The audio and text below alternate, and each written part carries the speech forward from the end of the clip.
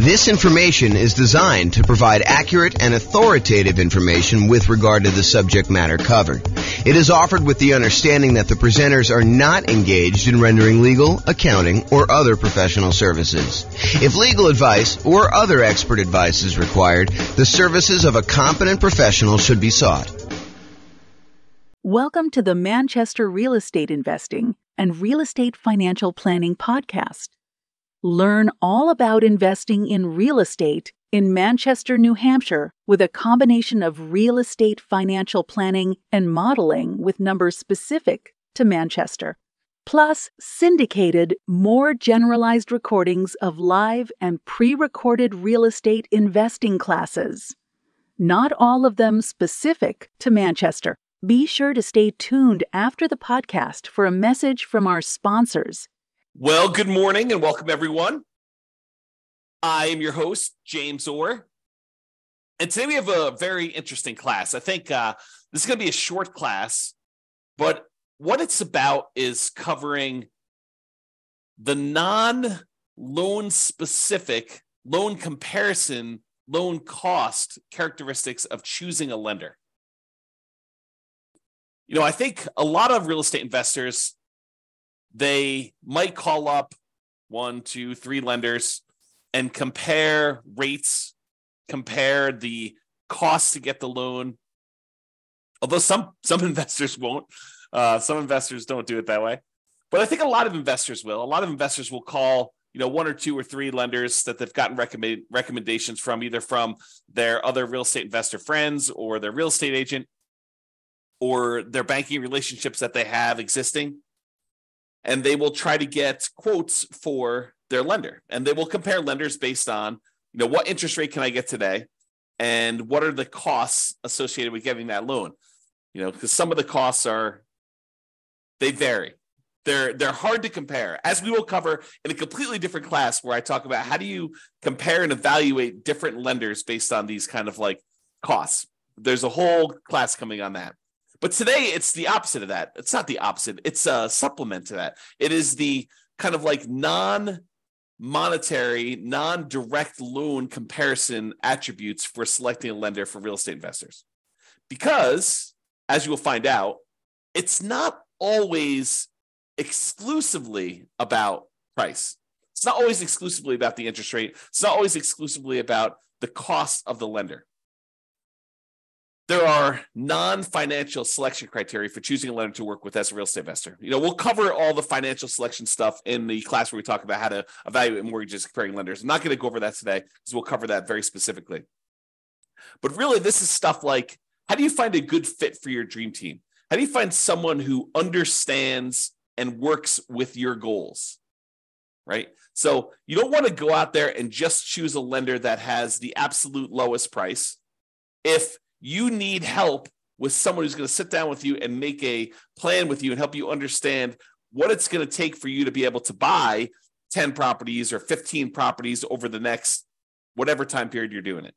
If you're doing Nomad, if you're trying to buy 10 properties, 1 per year, a lender who's going to sit down with you and work through that math and help you understand debt to income. And is this property going to help you get there, or is it going to really hurt you? Or is it going to limit your ability to buy the next property? Someone who really understands your situation and is willing to assist you as part of your dream team, part of your advisory council. If you think of this as running a real estate investing business, this is sort of like your board of directors, your set of advisors who is assisting you in doing that. So sometimes you'll have 3 lenders that you're considering, and they're all relatively close on price. Maybe they're off by, $500, $1,000, maybe $2,000. And, one of them is just far and away a much better team member. They want to see you be successful. They're like, hey, come on in. Let's go over all your numbers. Let's go over like a plan to get you where you want to be with, the 15 properties or the 20 properties or the 5 properties or 100 doors or whatever it is that you're trying to accomplish. They're on your side. They're part of your team. They want to help you succeed and understand what it's going to take for you to get there financially. You're not just guessing and researching online and trying to like figure out what applies to you and what doesn't apply to you. They're an expert in their getting loans and brokering loans, and they're going to assist you in understanding what you need to do that. And maybe they happen to be the cheapest one, but as you'll probably discover, I think this is just how it is, that they will probably not be the cheapest one. They'll be the one that's $1,000 more or $2,000 more. And then you got to decide, are you willing to pay a small premium in order to have a team member who is helping you achieve your overall goal and not just choose the cheapest one? And that's something you need to decide.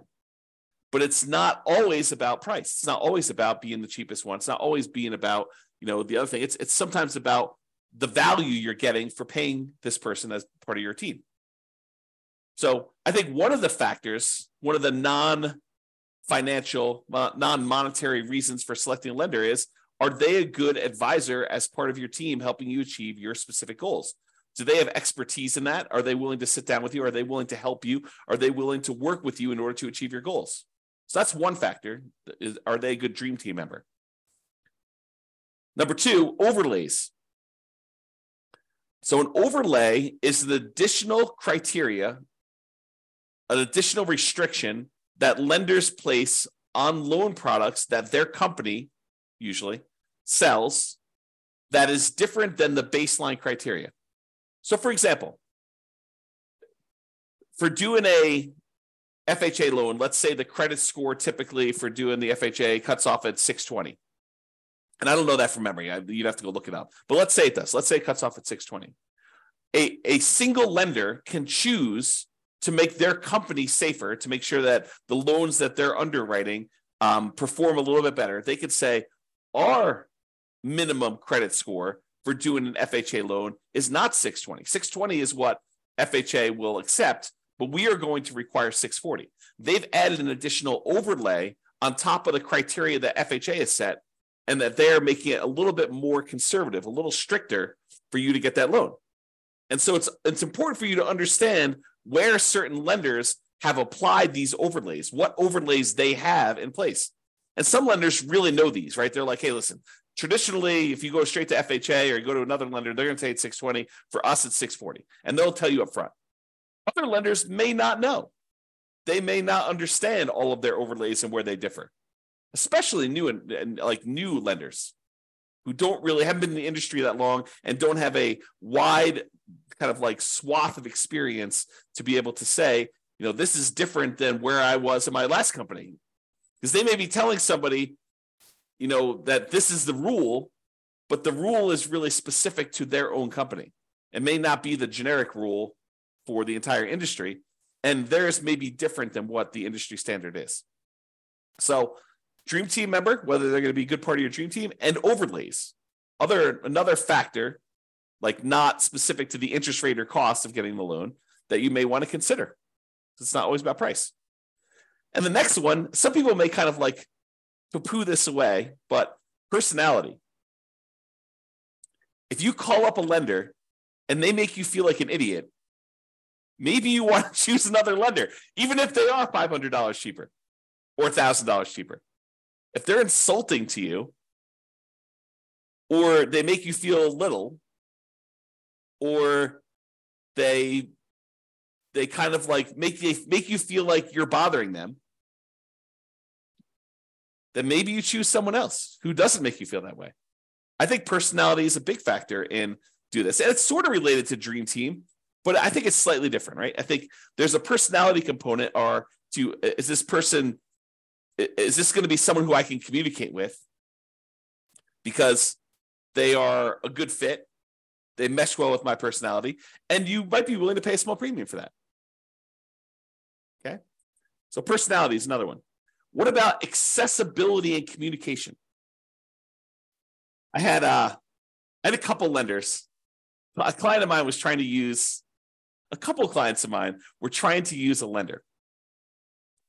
And this was during a time when the market was ridiculously hot.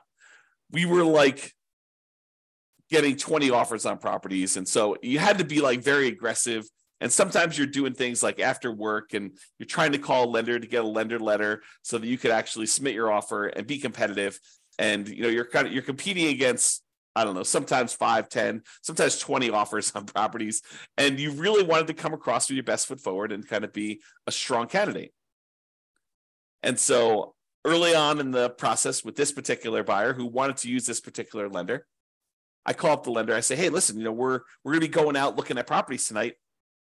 Can I get your cell phone in case we're ready to write an offer so I can get a lender letter from you so we can make our offer, make this buyer look as strong as possible and hopefully get their offer accepted? And he's like, no, I will not give you my cell phone. I only work 8 to 5. This was a bank. This was a local bank. But I only work 8 to 5. I don't give out my phone after hours. I said, okay. I appreciate you letting me know that. And he proceeded to use a different lender because this particular guy was not willing to be accessible. And I get it. I mean, as a real estate broker, and if you're a real estate investor and you don't understand this is probably an important thing for you to understand as well. But as a real estate broker, I'll give you another example related to this. So my wife and I were about to celebrate our 26th wedding anniversary. Married 26 years at the time. We're married longer than that now. And so we had planned on doing, something fun for our 26th wedding anniversary, kind of go out to dinner and stuff like that. And the client we had been working with to kind of look at several properties called us and said, hey, listen, a property just hit the market. They don't know it's our anniversary, right? They have no idea. They call us up at like 6:00. Hey, this property just hit the market and really hot market. And I know we've been looking for a while, but I think this one might be the one. Can we go look at this? And so what do? I mean, you're planning on going out with your wife to celebrate your 26th wedding anniversary. It's not like a national holiday. They had no idea. But, I think there's part of me thinks that there's a fiduciary obligation as a real estate broker where you have to do what's in the best interest of the client. And in this case, it probably was in their best interest to go see this property. And so that they didn't miss it. Now, you could argue, hey, James, get someone else to cover for your business. Yeah, that's definitely a possibility. You could have done something like that. But there's this weird sort of like inconvenience of you had planned on doing something for your wedding anniversary, and someone calls up last minute and they're like, hey, I really need something, and it needs to be now because if we wait till tomorrow, they could have 27 offers. And if we get an offer in tonight, there could only be 6 offers. And if we make an offer that's really, really compelling and, that makes sense, it could make it to our advantage to do this offer right now. And so there's this kind of weird trade-off between being available, being accessible, being kind of someone who jumps and does what needs to get done in order to get offer accepted versus, nope, I don't take calls after 5. Kind of an interesting thing. So maybe for you, accessibility could be an issue, or it could not be an issue. You're like, hey, listen, I get it. I'm the type of person that I'll wait till the next day. If we don't get this one, that's just the cost of doing business. If that's you, that's fine. And maybe it doesn't matter. But some people, it does matter. And that could be a selection criteria. How accessible are they? How communicative are they? And a lot of times for communication, you won't know until after you're done with the transaction, after you're done with the first one. Although you can get some hints early on. But some people, they're really good at the aggressive follow-up to get the person to say, hey, I'm going to go with you. And then they disappear while you're under contract because they're really, really good at following up with everybody who's calling in, but not really, really good about doing the deal and doing the communication of, okay, this is where you are in underwriting. This is what we still need from you. This is how we need to do this. And some of them kind of refer that out to, their team members. They have their team members calling, and maybe their team members aren't great at communicating, or they're not great at keeping you in the loop and stuff like that. And so, it could just be, that person's really great, but their role is as rainmaker, and their role is not to keep you informed about how the loan is going, or they don't perceive their role as being that. And maybe the company doesn't perceive their role as being that. They're like, hey, listen, your job is to go out there and get business, and then we will take care of them from then. We'll have, we have admin people and underwriting people, and, there'll be other people following up with your guys, but your job is to go and meet people and to bring in new guys. Something to consider.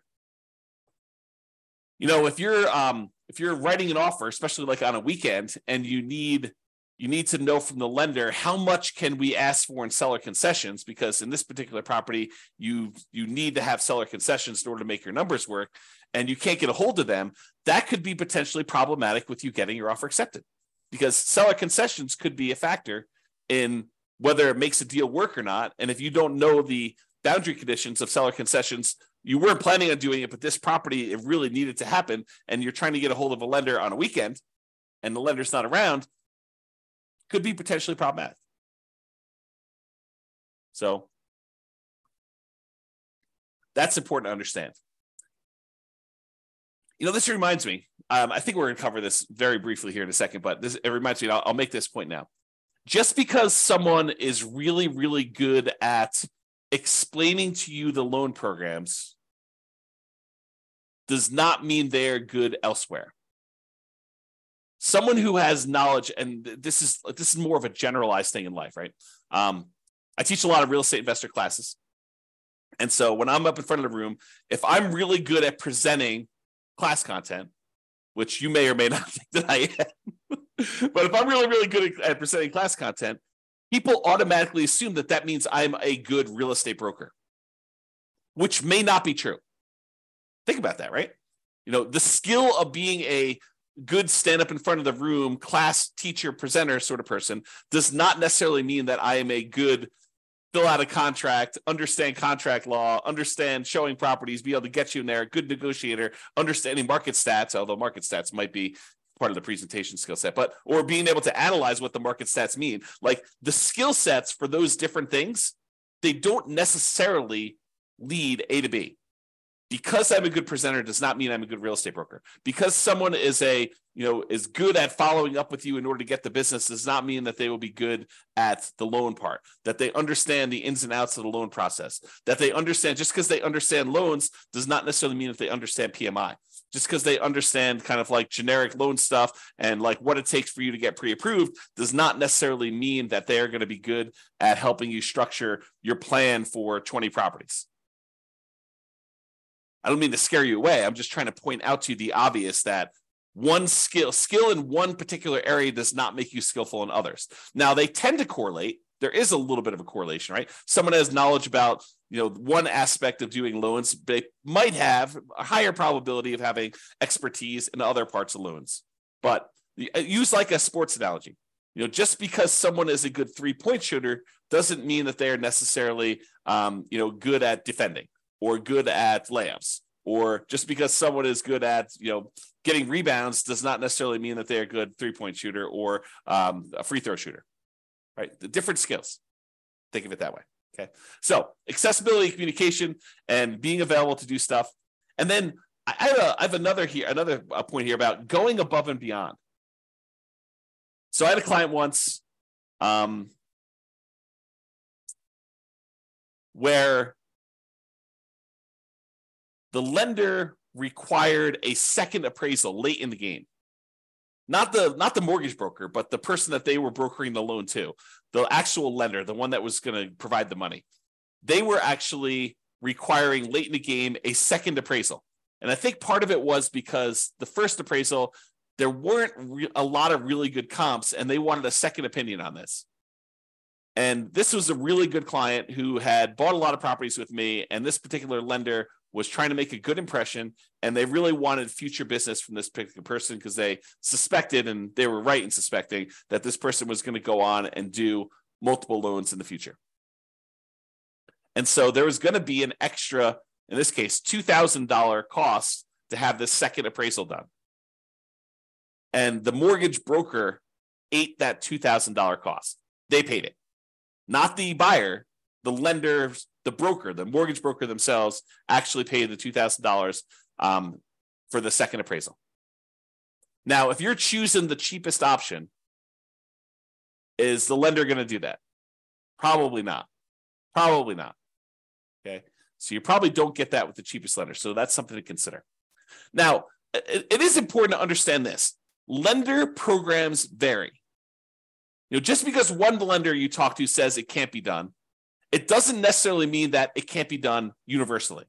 It may mean that they're not aware that it can be done or how to do it, or that there are options for doing it. It just means that that particular lender tells you, no, we can't do this.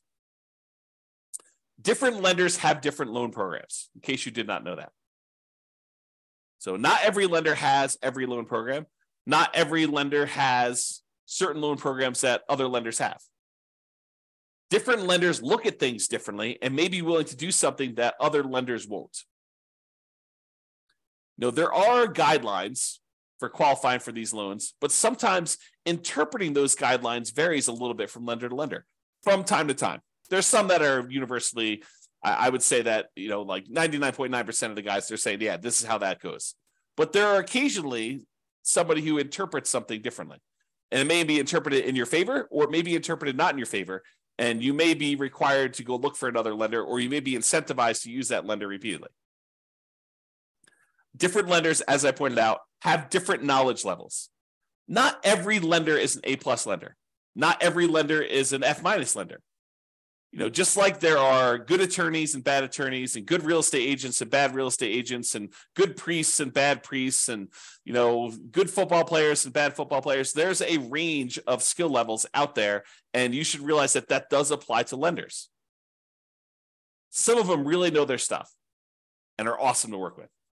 Some of them are brand new and they're super sincere and they really want to do a good job, but they just don't have the knowledge level yet. And you may be still willing to work with them and just kind of realize that they are new. And they may ultimately be amazing members of your team.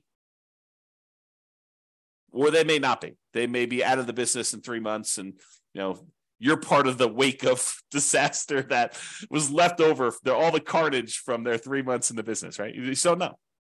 So when I talk about lender programs in the future, and when I talk about all the different programs and stuff like that, what I'm talking about is primarily what most lenders will do. There probably are some loans that I'm not covering because I don't know much about them. Just like some lenders don't know about some loan programs. I have blind spots as well. Okay? So, in conclusion, if you need a specific loan, select the lender that offers that loan. Don't say, oh, my selection criteria is this, but then I only have one lender that's willing to do this particular loan program. You got to go with that lender, right? So I think that trumps a lot of different things. However, if several lenders offer that loan, you'll want to select the lender for your dream team. And comparing interest rates and costs to get the loan, they matter totally. And we're going to cover that in a separate class. It's that important. There's kind of like a separate class of how do you compare loan A to loan B to loan C, especially when they don't all call everything the same. And sometimes they have different interest rates with different costs. And how do you actually do that analysis? So we've got a whole separate class coming on that. But there are other non-financial aspects to considering a lender, and that's what we hopefully covered today to give you some insight as to some other things you'll want to consider. And if you have some other ones, maybe point out to me some ones that you have that might be good there too. That's all I got for you. This has been James Orr. Hope you have a great day. Bye-bye for now. With home prices up, mortgage interest rates up, and rents up, but not quite enough to counteract the higher prices and interest rates, cash flow on rental properties in Manchester is harder than ever. Book a call with the Real Estate Financial Planner to apply our proprietary 88 strategies to improve cash flow on your rentals. See the show notes for a link to schedule your call and improve your cash flow today. If you're a real estate agent, lender, or professional in Manchester that wants to help our real estate investor listeners, consider reaching out to learn about collaboration opportunities with this podcast. We'd love to add more value to our listeners by having you assist our investors buy, sell, and finance their real estate investments. See the show notes to schedule a call to discuss collaboration opportunities.